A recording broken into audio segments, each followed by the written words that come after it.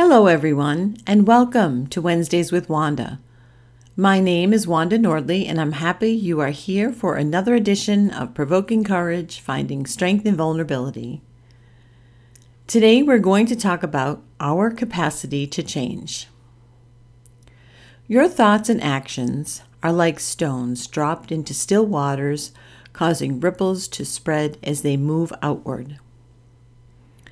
In a world with billions of people, it's easy to believe that the only way to initiate profound transformation is to take extreme action. Each of us, however, carries within us the capacity to change the world in small ways for better or worse. Everything we do and think affects the people in our lives, and their reactions, in turn, affect others. As the effect of a seemingly insignificant word passes from person to person, its impact grows and can become a source of great joy, inspiration, anxiety, or pain. Has someone ever said something to you that may have brought you an abundance of joy or an abundance of pain? The impact of either joy or pain was certain to cause a rippled effect inward or outward. Your thoughts and actions are like stones dropped into still waters, causing ripples to spread and expand as they move outward. The impact you have on the world is greater than you could ever imagine, and the choices you make can have far-reaching consequences.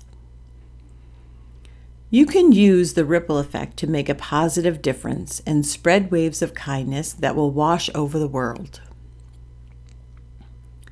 Should the opportunity arise, the recipient of a good deed will likely feel compelled to do a good deed for someone else. Someone feeling the effects of negative energy will be more likely to pass on that negative energy. One act of charity, one thoughtful deed, or even one positive thought can pass from individual to individual, snowballing until it becomes a group movement or the ray of hope that saves someone's life. Every transformation, just like every ripple, has a point of origin. You must believe in your ability to be that point of origin if you want to use the ripples to spread goodness. Consider the effect of your thoughts and actions and try to act graciously as much as possible. A smile directed at a stranger, a compliment given to a friend, an attitude of laughter, or a thoughtful gesture can send ripples that spread among your loved ones and associates, out into your community, and finally throughout the world.